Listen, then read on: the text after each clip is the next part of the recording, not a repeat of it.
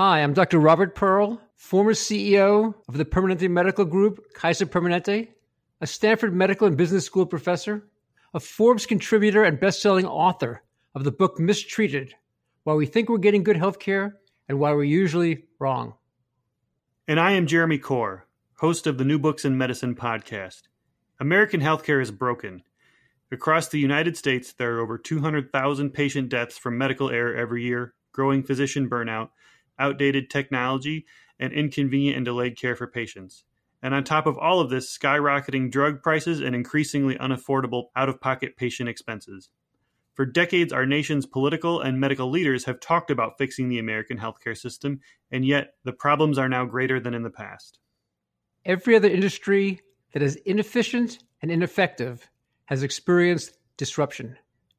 Healthcare will be no different. The question is whether the solutions will come from inside the healthcare system or be imposed on it. We'd like to invite you to listen to our new podcast, Fixing Healthcare with Dr. Robert Pearl and Jeremy Corr. Each episode will feature one of the top leaders and innovative thinkers in healthcare today. The show's format is simple. The guests will present a roadmap for fixing American healthcare's biggest problems. And from there, Jeremy and I will scrutinize the plan and help listeners separate fixes that have the potential to succeed from simply the hype. Our goal is that everyone from healthcare consumers to political and medical leaders will find value in the discussions on our show. You may not agree with the different solutions offered, but you will never again conclude that nothing can be done. We hope you will join us. Please subscribe via iTunes or your favorite podcast software. For more information, visit our website at www.fixinghealthcarepodcast.com. Hello, everybody. I'm Marshall Poe, the editor-in-chief of the New Books Network. The NBN is run by volunteers, but it also has considerable expenses. In order to continue bringing you the in-depth author interviews that you count on, we have to pay our bills. So we'd like you to consider making a tax-deductible contribution to the network. It's easy to do. Just go to any NBN page and follow the donation link. Since we're part of Amherst College Library, you'll be taken to an Amherst College Library page. Go to the NBN line on that page and follow the instructions. That's it. From all of us at the network, thanks for your support.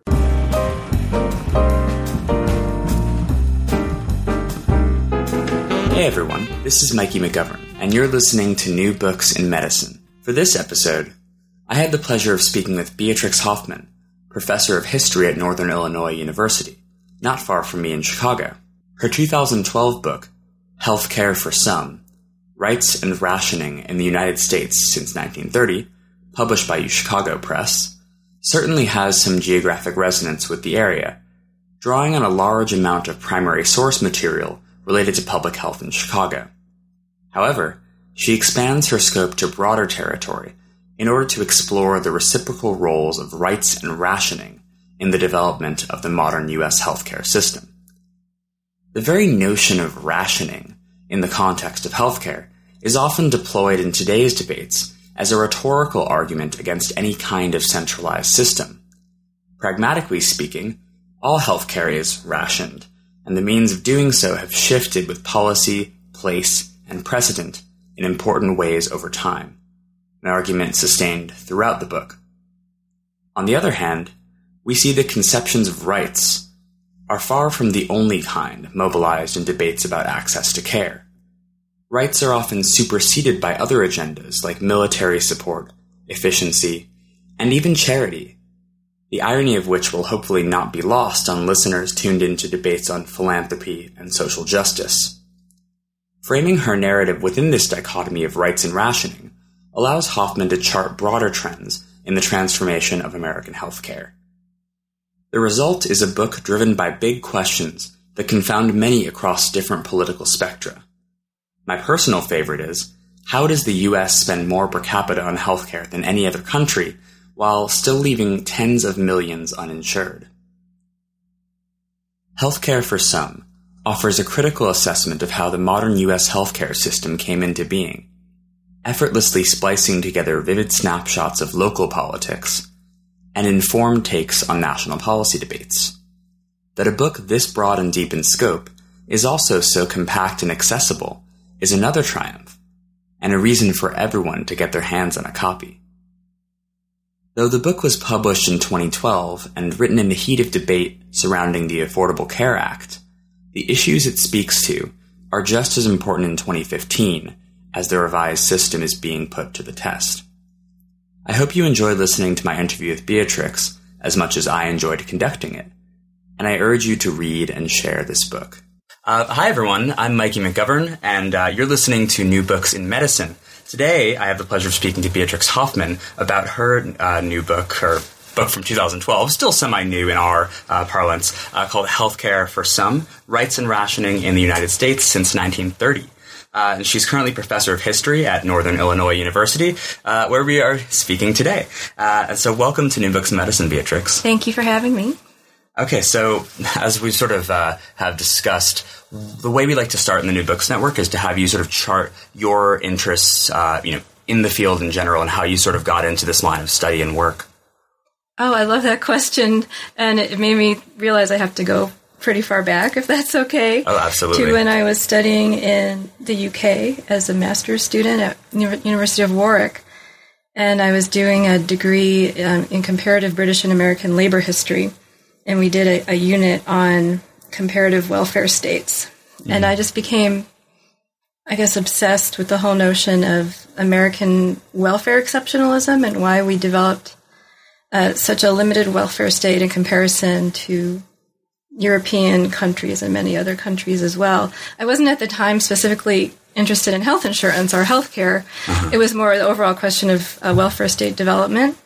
And then when I went to Rutgers to study with Alice Kessler Harris, who was also starting to look at social policy. And I chose healthcare as a case study for my dissertation because I really wanted to write about the progressive era, because that's where historians really see the origins of this divergence in welfare state development. And then I guess I was hooked on the whole question of why did the U.S. develop the crazy healthcare system that we have today. And so my first book focused on the progressive era, when there was the very first campaign for worker and state-sponsored health insurance, which took place in New York in the 1910s. So it was really a political history of a failed reform movement. And I argued it was a turning point in the development of our unique healthcare system, because it was at that point that we diverged from the model of starting with social insurance programs and building on those to universal entitlements and social rights. And that case study was published it's called The Wages of Sickness, was my first book. Mm-hmm. From there, I wasn't ready to stop my inquiry. I still had so many questions, and I knew I wanted to go further into the 20th century and probably, just given my inclination, probably go up to the present, which I did end up doing in my second book. And initially, my question for the book that we're talking about today, Healthcare for Some, the subtitle of that book is Rights and Rationing in the United States since 1930. Initially, it was just going to be about rights. So I wanted to write a history of the right to health care, and the grant proposals I wrote at the time were all on that topic. And I focused that question around what I see as a paradox in the American health system, which is that there is no official social right to health care. But there is this very strong, I think there's an idea and there's an undercurrent that the denial of health care is unjust. Mm-hmm. And you see that more on an everyday basis as opposed to part of our political discourse. But that belief in a fundamental right to health care is embodied in one very specific way in our health system, and that's in the emergency room. So I originally had the question, how is it that we have, or why is it that we have a right to emergency care, but we do not have universal health insurance, we do not have other rights to access in the U.S. health system? Mm-hmm. So that was the question that drove me at the very beginning. Mm-hmm. And I did some research, and I realized that the right to emergency care had only been around for a short time, since 1986. Mm-hmm. So I developed a proposal around that idea, the history of the right to emergency care, and what that means for healthcare rights in general. But then it just got bigger and bigger and bigger. I had developed some other themes around issues of rights, such as rights in Medicare and Medicaid, rights for indigents, which has a long history, debates over rights of the poor to health care. But when I put it all together into a book proposal, I realized I was seeing something else. That I wasn't just writing a history of rights, I was also writing a history of the denial of rights. And that it was out of this clash between demands for access and the denial of care that the story was emerging. Mm-hmm. And then it hit me that this is a kind of rationing. Mm-hmm. That came almost at the end of my research process. So I didn't have the theme of rationing in mind as I was writing. It really came to me at the end.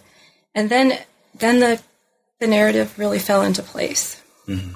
Because I realized I could write a book chronologically tracing how American healthcare has been rationed, how it's been distributed, under the theme, which ended up as the title, of healthcare for some. Because by definition, the American way of rationing is also a way of exclusion and a repudiation of universalism. Mm-hmm. Right, and that's why rationing has such sort of, it animates discourse, right? It has such a negative valence to it. Exactly. And I knew it would be controversial to use that term, and I wanted it to be so because it's been used in such a specific way in debates, and as a word that's applied to other health systems, but not our own. And I figured to trace that historically and to show that the United States has rationed, to make that argument with historical evidence, might hopefully add something to our political debates. Yeah, and I remember when I started reading the book, just sort of that aha moment of saying that yes, cost control and all of these governmental mechanisms for regulating healthcare, these are in a way they're a form of rationing. They're not the same exact, and you sort of outline a different lineages of kinds of rationing in their perception. It's not the same thing directly as in World War II. Food rationing that was, enforced by the federal government. It's sort of a more diffuse kind of rationing that's bound up, I think, in some of these, new logics of governance, of neoliberalism. Not words that are used in the book necessarily, but things that it definitely seems to address the emergence of. Absolutely. Yeah, I thought it was really fascinating, and so.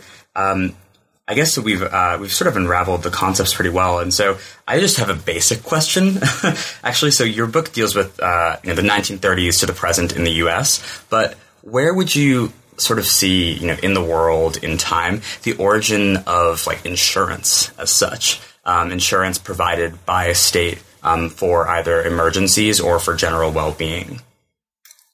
So the origins of social insurance are in Germany. In the 1880s. And the German social insurance system was not established as a kind of progressive move. It was kind of the opposite, because the Chancellor Bismarck was trying to actually quiet social unrest in his country, and specifically a socialist movement, by offering services and benefits to calm down the workers, basically. And so it was seen as, kind of an enlightened type of governance, but it's still rather autocratic, and as a way of creating social order. But then that idea spread to other European countries, including, more liberal regimes like in Great Britain, which established national insurance in 1911. And that's where the progressives in the U.S. got the idea to try it themselves. But of course, in a very different way, right? Exactly. Commingled with private interests more than in these other countries. Yes, by that time, the private interests were certainly making their power felt, not to the extent that they would later in the 20th century, but certainly the medical profession in the U.S. was a major obstacle to the development of worker health insurance in the 1910s, as was private business, which organized in a way that they had not in Britain to prevent the passage of state health insurance legislation. And that sort of leads me into my next question, which is about doctors and the changing role of doctors in this book. So I don't know. I see there are many different actors that you have, and I think that it takes a very good, look at lots of different places. But I think that doctors throughout the book are interesting because you sort of see them as feeling kind of marginalized by the system and feeling a lot of pressure. They don't want to necessarily buy into all of the government's insurance plans. They think that they won't be reimbursed. In often cases, the reimbursement is quite delayed. And so, there's sort of a lot of angst from the medical community around this whole, regulation of medicine. And then later on, it's funny because you even with the rise of managed care, you actually see these doctors' voices in policy. You begin to see them cropping up less and less, at least in the context of your book. So I guess my question really in all this is, from this broader perspective, how justified do you think that these gripes of physicians were that they were being forced into a system that was essentially offloading the kind of burden onto them rather than the state? Do you think that those claims were more justified, or were they sort of rhetoric to achieve the goals of the organizations? That's a great question. I think that the answer changes depending on the time period that we're talking about. One thing I've argued, I think, in all my work is that ideology and interest are not really separate, and they often work together. But in the case of physicians, the ideology of physician independence, their desire to set their own fees, certainly that benefits them financially. But they also firmly believed that was the best way to provide medical care and to create high-quality medical care. Where I think the rhetoric overcame the reality, there are several instances of that. There were many examples of how state-provided or organized health insurance could benefit physicians. And even the evidence from Great Britain, where physicians had initially not been happy about national insurance, by the time the debates were going on in the U.S. and later in the 1910s, there was evidence that British physicians were making more money under health insurance because they were getting paid for treating poor people. Mm-hmm. And American physicians had a very heavy burden of treating the poor on a charity basis, and that also affected their incomes negatively. So there was evidence for a financial benefit from health insurance for them. But the ideology really trumped that for most of the 20th century, as the book shows. Mm-hmm. And certainly the Cold War intensified the physician's argument that socialized medicine would be a threat to both their profession and also to patients. But as you said, and Paul Starr certainly made this argument in his The Social Transformation of American Medicine, physicians ended up being more enthralled to corporations rather than the government. And so their interests gradually shifted to be more and more in favor of some sort of government regulation, at least of private health insurance companies. Mm-hmm. And so in the last couple of big major health insurance debates in the Clinton era and also the more recent one, we definitely see many more physicians coming out in support of reform. And the AMA is no longer the main opposition. They, in fact, have been replaced actually, by the insurance industry as the major private interest that opposes reform. It took that long. It did. That's fascinating. Yeah, it's been over 100 years now. Yeah. This battle. Yeah, and it's really, it's tricky too, because, you sort of see, obviously, concerns about the regulation of health are emerging at the same time as, the medical profession is sort of solidifying itself professionally. So it's just this really, it's a very interesting period, that kind of time between, I guess, the Gilded Age and then sort of right up to where your book picks up. Just because there's so many, potential interests and so many major transformations underway. Mm-hmm. Yeah. And also not a character that isn't really dealt with in the book as much, but the sort of nascent pharmaceutical industry in particular is also probably playing a big role in this as, alignments with different insurers emerge. They are, and that's one of the threads I did not develop in the book. They come up here and there, and especially in the middle section when I talk about the rise of private health insurance and how pharmaceutical companies, they formed basically a public relations firm to advertise private insurance because they saw it as in their own interest that their drugs would be covered. But there's probably a whole book to be written about that, about the pharmaceutical companies' relationship with health insurance debates. Yeah, exactly. I think that one of my previous interviews, Joe Gabriel, his book sort of addresses the beginning of this, but I think that he's going to work on a book on addiction, and then I think he also wants to go after this kind of relationship here that you're discussing. So hopefully we'll be seeing some more on that soon from multiple people. Sounds great. It would be fascinating. And so one of the other things, still I guess on the subject of physicians, one of the other points that I found interesting in the book was there's a lot of talk in, I guess, 20th century history about the infrastructural and policy changes in the post-World War II period. But I think that you highlight really well some of the actual influences of, the experience of the U.S. at war on the development of the medical system. And in particular, you made a claim that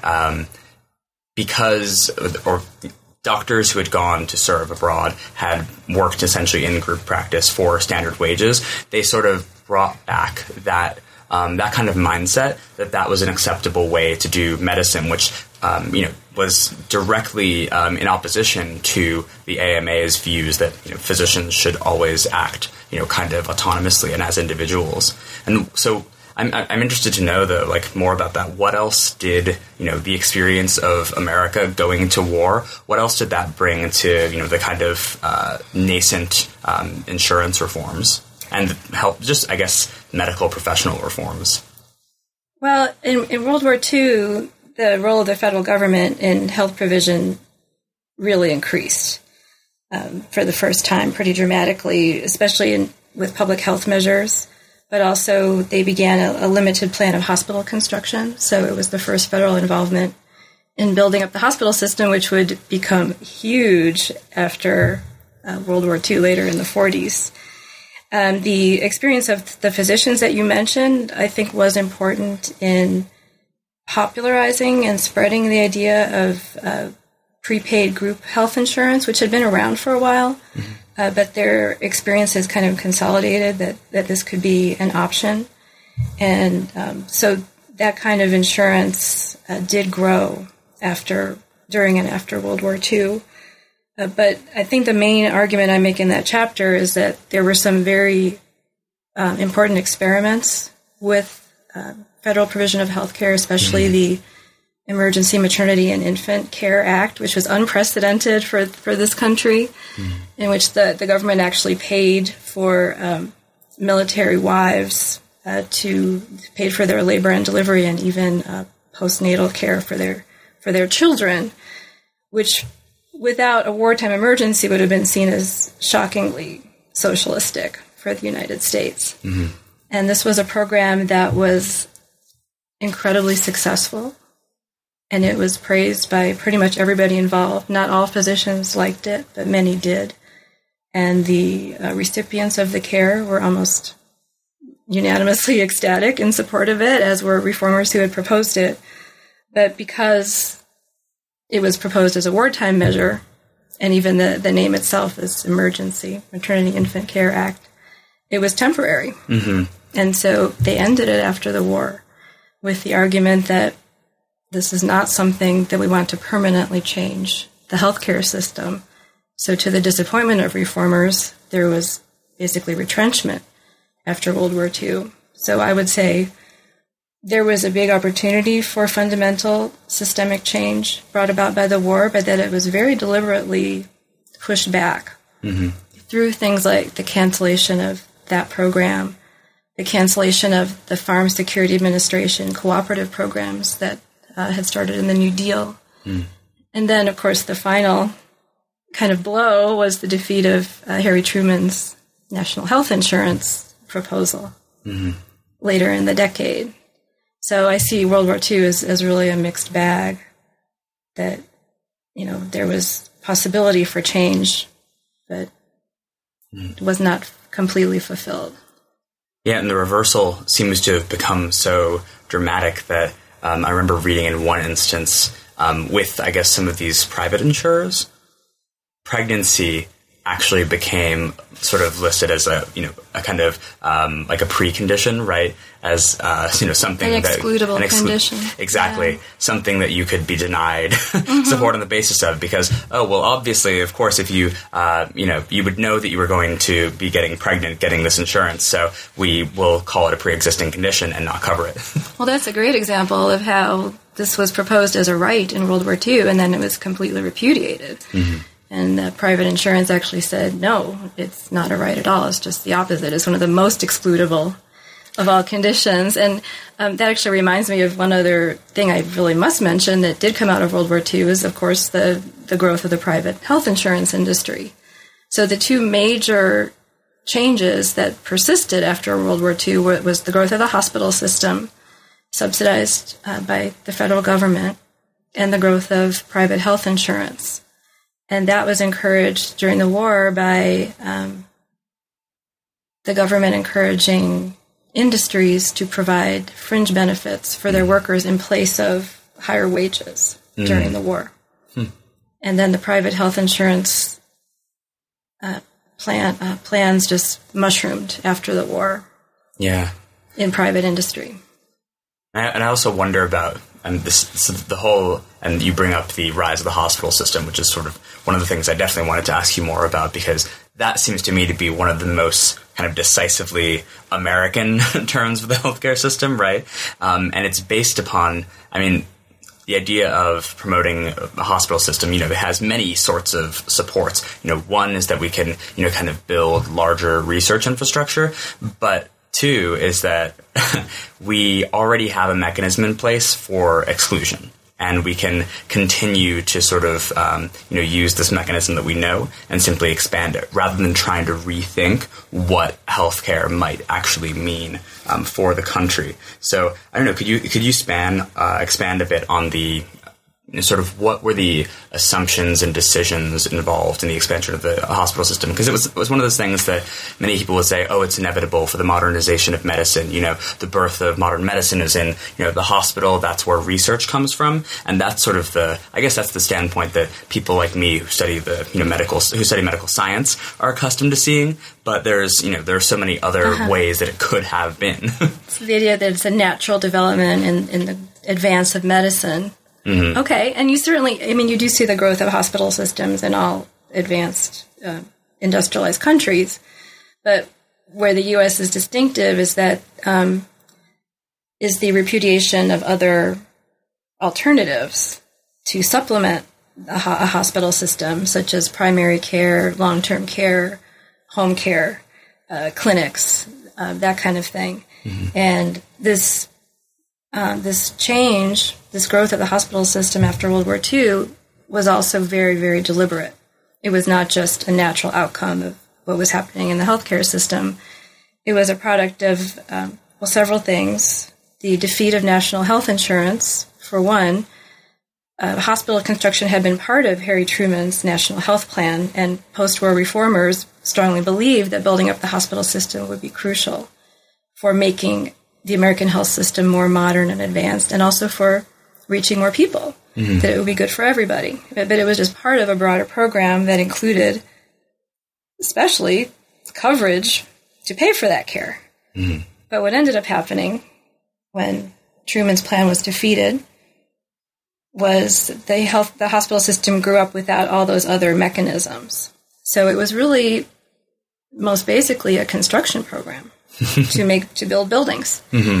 And it certainly did bring access to hospital care to especially remote areas of the country. It was very heavily emphasizing rural populations. Its sponsors were from rural areas. Mm-hmm. And so it certainly increased the availability of hospitals. But it did not provide for example, staffing of the hospitals. The idea was that if you build them, they will come, that doctors and nurses will be attracted. And to a certain extent, that was true. But most importantly, it didn't include mechanisms for access. They managed to get through the 50s because of things like the growth of private health insurance and Blue Cross. Mm-hmm. So people were becoming increasingly covered for hospital care. But the Hill-Burton Act, which is the federal law that created this hospital construction program after World War II, did, exactly as you say, have built-in mechanisms for exclusion as well as increasing access. So there was language in the legislation that allowed Southern hospitals to continue to segregate by race. Mm-hmm. And there was also kind of very careful language. This is a product of a lot of kind of behind-the-scenes debates that would make sure that hospitals would not be required to provide a lot of free care. So there was language saying that they had to provide some, but there was no enforceable regulation. Mm-hmm. So I think the argument that I make in the book is that every expansion of access that's happened in the 20th century, which certainly, yes, they benefit millions of people, but they also have built-in mechanisms for exclusion and therefore rationing. Mm-hmm. And the Hill-Burton Act is no exception. Mm-hmm. And I'm even recalling a part in the book where you discussed, in the civil rights movement, trying to open up some of these segregated hospitals, and the rhetoric existed on the other side that by the civil rights protesters trying to shut down the hospitals, that they were in fact denying those who were being treated of their access, of their right to health care. So it turns the argument right on its head. I think it was the governor of Alabama, George Wallace, yeah.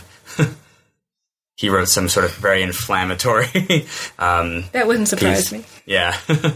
So, yeah, that's very tricky. And one of the...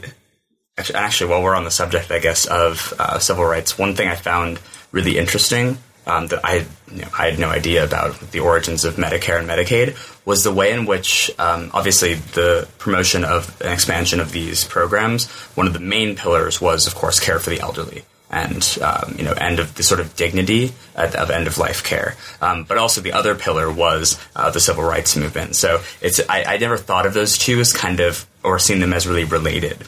But perhaps that's probably because I didn't know that much about the the sort of lack of, dignity and respect for the elderly, those sort of implicit in the existing systems. So could you maybe expand a bit on what exactly, contributed to the passing of Medicare and Medicaid? Sure. And this is still a subject of debate among historians, but I can certainly give you my take on it. That also builds on some other wonderful books by Jill Cordagno, for example, and David Barton Smith have written a lot about the origins of Medicare and the role of civil rights in the implementation of Medicare. But regarding the elderly, the growth of private health insurance that we were talking about in the 50s and 60s did not extend to the elderly because it was so very much tied to employment. Even if people got good insurance through their jobs, they would either lose it or they would end up paying a lot more when they retired. So the elderly in the 50s and early 60s were the most underinsured group, and they were also the most medically needy. I mean, they still are, because the elderly require more medical care than any other group in the population. Mm-hmm. And this contradiction, I guess, became quite clear that the expansion of health insurance was not going to cover everybody. And it was, in fact, creating a lot of discontent among a constituency that was becoming increasingly important. And it was certainly growing in size. And it was also growing in influence. So the private insurance industry, in a way, was digging its own grave, if you will, because they were very much opposed to further government expansion into health care. But without covering the elderly, something had to be done. Mm-hmm. And that really left an opening for Medicare to be established, along with Medicaid in 1965. Mm-hmm. Huh. That's really interesting. You sort of, you would think that would be something that private companies would be very interested in sort of, emergently capitalizing upon, right? It was just too expensive. Yeah. They couldn't offer private coverage to a needy population. And that's the problem that's the fundamental nature of private insurance, is that they bring down their costs by insuring people who don't need to use whatever it is that they're providing, whether it's, auto insurance or health insurance. Private insurance companies have an interest in insuring only the healthy or those who are likely to be healthy. And so there's a contradiction between health coverage for seniors and the imperatives of private insurance. And that contradiction is what led to Medicare, which at the time was the largest health reform in American history until 2010. Exactly. And actually to sort of see how that shades into the present and to kind of contradict what I just said, now it sort of seems like what we get in the rhetoric and the discourse about in the debate over healthcare access now is that expanding to more people is antithetical to this sort of dignity at end of life and this, horrible rhetoric of, oh, well, obviously they're going to have to, in order to control costs, to provide access to more people, we're going to have, these, silly things like death committees and whatnot. And that's a very, it's very active rhetoric still, really. And it surprises me, but that's sort of where this weird, logic of cost control comes into play and sort of it characterizes, as you sort of characterize in later chapters of the book, it's sort of, this is the way that most of the administrations, I think, from Carter onward, I guess Nixon's changes as well could be characterized as being this, but almost every administration after, from the 1970s onward has focused on healthcare primarily through the lens of cost control rather than access or trying to take a broader view of health. So it's this kind of, it's maybe an obvious question, but what do you see as the most damaging part of this logic of cost control?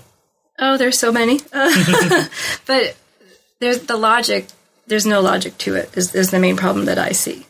Because if we were to just take a step back and ask, how do other countries manage to spend half or less of what the U.S. spends on healthcare? The answer is, well, a huge part of the answer is universal coverage. But somehow we can't get there in the debate. So the logic is upside down. The argument, as you said, and as I say in the book, from Nixon onward, is that universal coverage is going to cost too much. We don't hear enough about how other countries manage to reduce costs with universal coverage. And it's a basic principle of even private insurance. Community rating as opposed to experience rating. So the more people you have in the insurance pool, the lower the costs, because then the healthy people will help, reduce the costs of the unhealthy people. That's insurance logic. Yet somehow we cannot seem to willingly apply that to the entire healthcare system.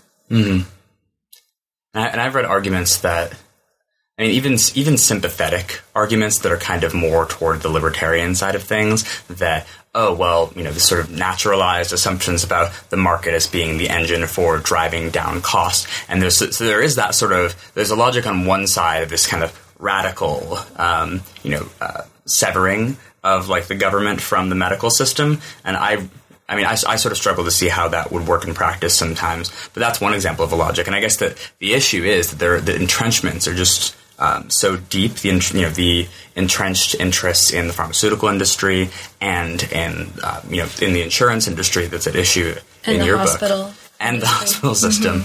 It sort of seems like it's a very big tangled web, isn't it? Oh, it is. It's terribly complicated. And so.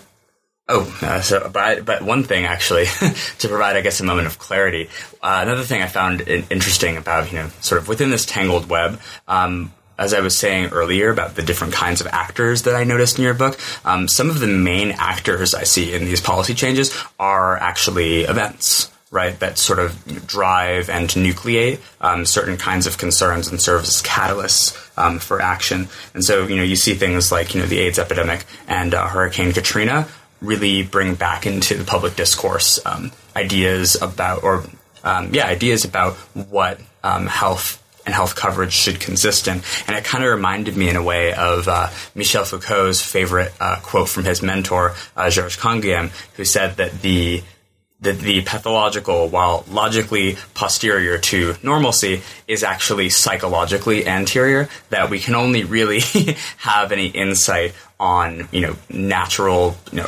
processes, which was the context he was using it in, or on social processes, except when they go really, really horribly wrong. Mm-hmm. Yet that still doesn't seem to drive the United States to create fundamental change. Mm-hmm. I mean, the examples that you mentioned, the AIDS epidemic and Hurricane Katrina, as well as other, big healthcare emergencies. The story that I tell about them in my book is that they reproduce this pattern of rationing. Again, expanding care, but at the same time limiting it, mm-hmm. and ensuring that new benefits do not extend universally to everybody. So in the case of AIDS, which one of the things I enjoyed writing most about writing the book was including some case studies of social movements in healthcare, because those have really just begun being studied by historians. And the AIDS movement was really, in so many ways, the most successful in winning their demands, especially when it came to drug development, drug approval, and really just changing the whole relationship between patients and research. Mm-hmm. So they were stunningly successful in creating this fundamental, I would say, cultural change, and also in regulatory change, and also in changing the culture's attitude toward people with HIV. Mm-hmm. Not completely, but a very powerful movement. And they did succeed in also extending access through the Ryan White Care Act, which is a federal program that basically provides coverage for people with AIDS, health coverage, so hospital care, home care, etc. That's not available to people with other health conditions. Mm-hmm. So we have this victory, but at the same time, it's limited, and it's very deliberately limited by Congress to not extend to people outside of a certain category. Right. And that's sort of that's kind of the double-edged sword of that sort of very specific disease condition-based activism, right? Mm-hmm. Is that it's not like anybody's directly in competition with one another because everybody has the same goals, but the mechanisms of persuasion and the kinds of outcomes people will settle on may be antithetical to a more general reworking of the system. Yeah, and I certainly don't blame the social movements for that outcome. It's really the nature of the healthcare system itself that limits the ability of social movements to reach kind of broader goals, because, like we were saying earlier, it's a web, right? Mm-hmm. And you have to target so many of different nodes in the web in order to really create change. And it's no wonder that many social movements can only focus on one. Yeah. I mean, is it going to be hospitals? Is it going to be private insurance? Is it going to be community care? Is it going to be, there's many other possibilities, disease-based advocacy, etc. And there's been a lot of activism, but there has not yet been a unified, really coherent, powerful movement for universal coverage. Mm-hmm. There's certainly been, movements that are persistent and important, like the movement for single payer. And they've had such an uphill battle in even getting listened to in Washington. Mm-hmm. Yeah. Maybe this is a good opportunity to expand more, I guess, in sort of where the book's, not really the epilogue, the conclusion of the book is, very much within sort of, the 2000s and 2010s. So perhaps this is a way into that. I had to write that at the last minute. I had already turned in the whole manuscript when the Affordable Care Act passed. Yeah. So the epilogue was a last-minute addition. I think writing history as it happens. That's fascinating. I think even today, as we sit here doing this interview, the hearings on the constitutionality of the Affordable Care Act are happening today. Yeah.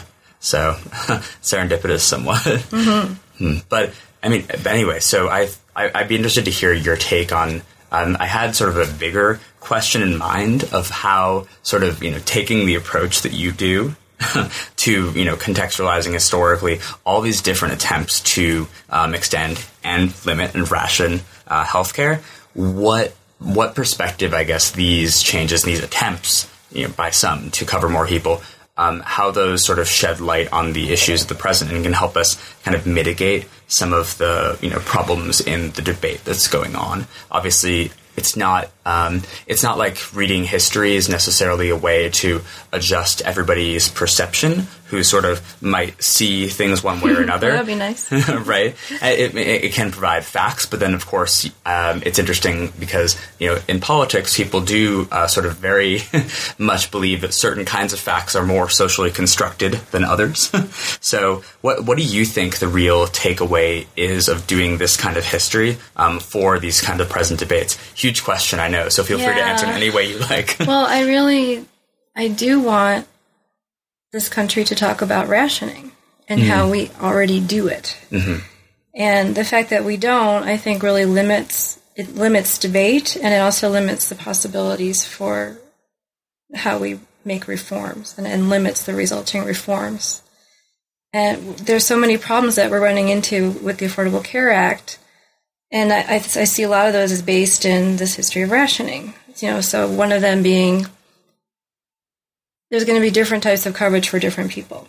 Mm-hmm. So universalism was really not part of the Affordable Care Act. And that's a change because up through the Clinton reform effort, universalism was a pretty fundamental principle for healthcare reform. But by 2010, that was history, right?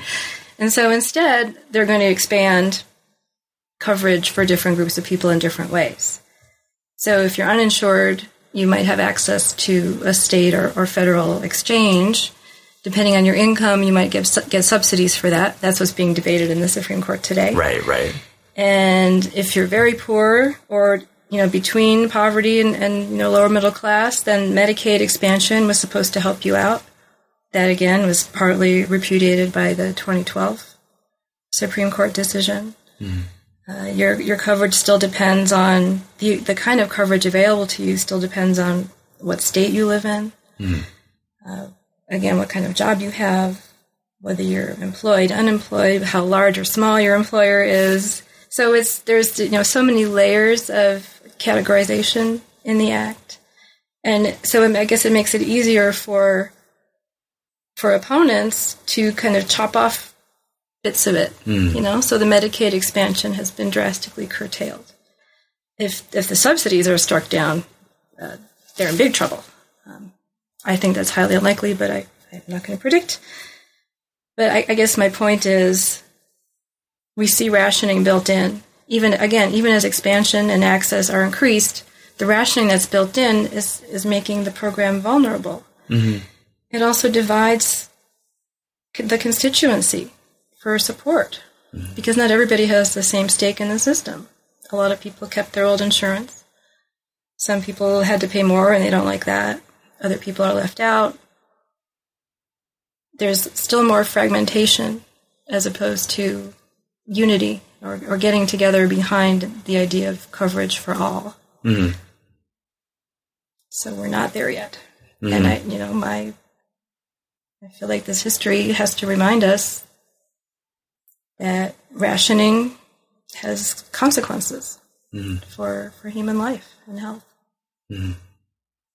I think that one of the other fascinating things that you address is how sort of through this act and through its mechanisms, that sort of web of dependencies and interests is in a way kind of, it's being thickened, right? This logic of how we can cost control is so diffuse. And now sort of you mentioned the fact that while certain interests are curtailed by basically disallowing certain kinds of limousine policies, what is happening is that the extension of care is occurring through private organizations. Right. And so it's enrolling more and more into that, and sort of, it just builds more into the system. And so it's just such a different thing than expanding just access or, axing all of that and starting afresh with, universal healthcare. I think even that is an important takeaway message for a lot of people, right? I think it's something that people take umbrage with, but I guess the point would be for them to recognize that, well, it's sort of like the expansion of the hospital system was kind of just an expansion of existing infrastructures to solve a problem rather than a radical solution. And injecting a lot of federal money into private providers, right? But it's also critical to recognize that there were compromises, and there are some really important things that the Act does that I think curtail American-style rationing, and especially when it comes to private health insurance, because these private companies are now getting a lot more federal money, but they had to give up something in exchange for that, and what they gave up was the right to exclude people with pre-existing conditions, and the right to spend over a certain amount of their income. They have to spend now more of their income on actual health care as opposed to other things. And so there are these new restrictions on what insurance companies can do. It's kind of in the way that Medicare, it really helped hospitals, but it also controlled them more than they had been before. So they were forced to provide, desegregate, racially desegregate. In the 80s, they were forced to lower costs to a certain extent. So I think it's, again, a moment of possibility where we have these federal subsidies, to the tune of billions of dollars to the private health insurance industry, but that also might be an opening for private insurance to act more, to open access, and maybe to create more fundamental change. Right. We shall see. Relinquishing control in the interest of securing stability. Yeah, that's a good way of putting it. Yeah, in a way, right? It's the model of kind of, it's the sort of paternalistic model of medicine, right? Obviously, I wouldn't go for it so far as to equate the two. But, yeah, that's really interesting to think with. And so, thinking toward the future, we like to conclude interviews. Now that our time is sort of seeming to be coming to an end, we like to conclude interviews by asking our interviewees about their present work. So, could you maybe tell us a few of the things that you're working on at present? Oh, I would love to, because I'm so excited about what I'm working on now, although I haven't had time to work on it recently. But I guess it kind of goes back to the Obamacare debates when, I don't know if you recall that Joe Wilson, the congressman, shouted out, "You lie," when the president was discussing leaving undocumented immigrants out of the reform. So my new project is actually on the right to health care for the undocumented in American history. And I'm also doing a comparative project on that same topic. So looking at how other countries handle the issue of access to health care for immigrants. But that's at the very beginning stages, and I really look forward to working on it. I've done some research. Last year I was in Europe, and I did some research at the WHO and the UN to find the origins of international agreements on healthcare rights, like the Covenant on Economic and Social Rights of the United Nations. So I'm going to start there. I'm going to kind of look at the global like policy history of ideas about healthcare for immigrants, and then use the U.S. as a deeper case study. Because my favorite thing is to do social history, actually. That's where my heart lies. So I want to write a social history of how immigrants experience the healthcare system. That sounds really fascinating. I'm sure we all look forward to that book coming out when it eventually does. Thank you. And thank you so much again for giving me your time this evening, I guess. And my pleasure. And also for all you out there, thanks so much for listening. Please go out and purchase this book, Healthcare for Some, Rights and Rationing in the United States since 1930. It's really important, I think, to actually understand the origins of the systems that we're now sort of, calling into question and dealing with the animated public debate. And reading this book is a great way to get yourself acclimated with where we are coming from. So thank you so much again. This has been New Books in Medicine. Have a nice day.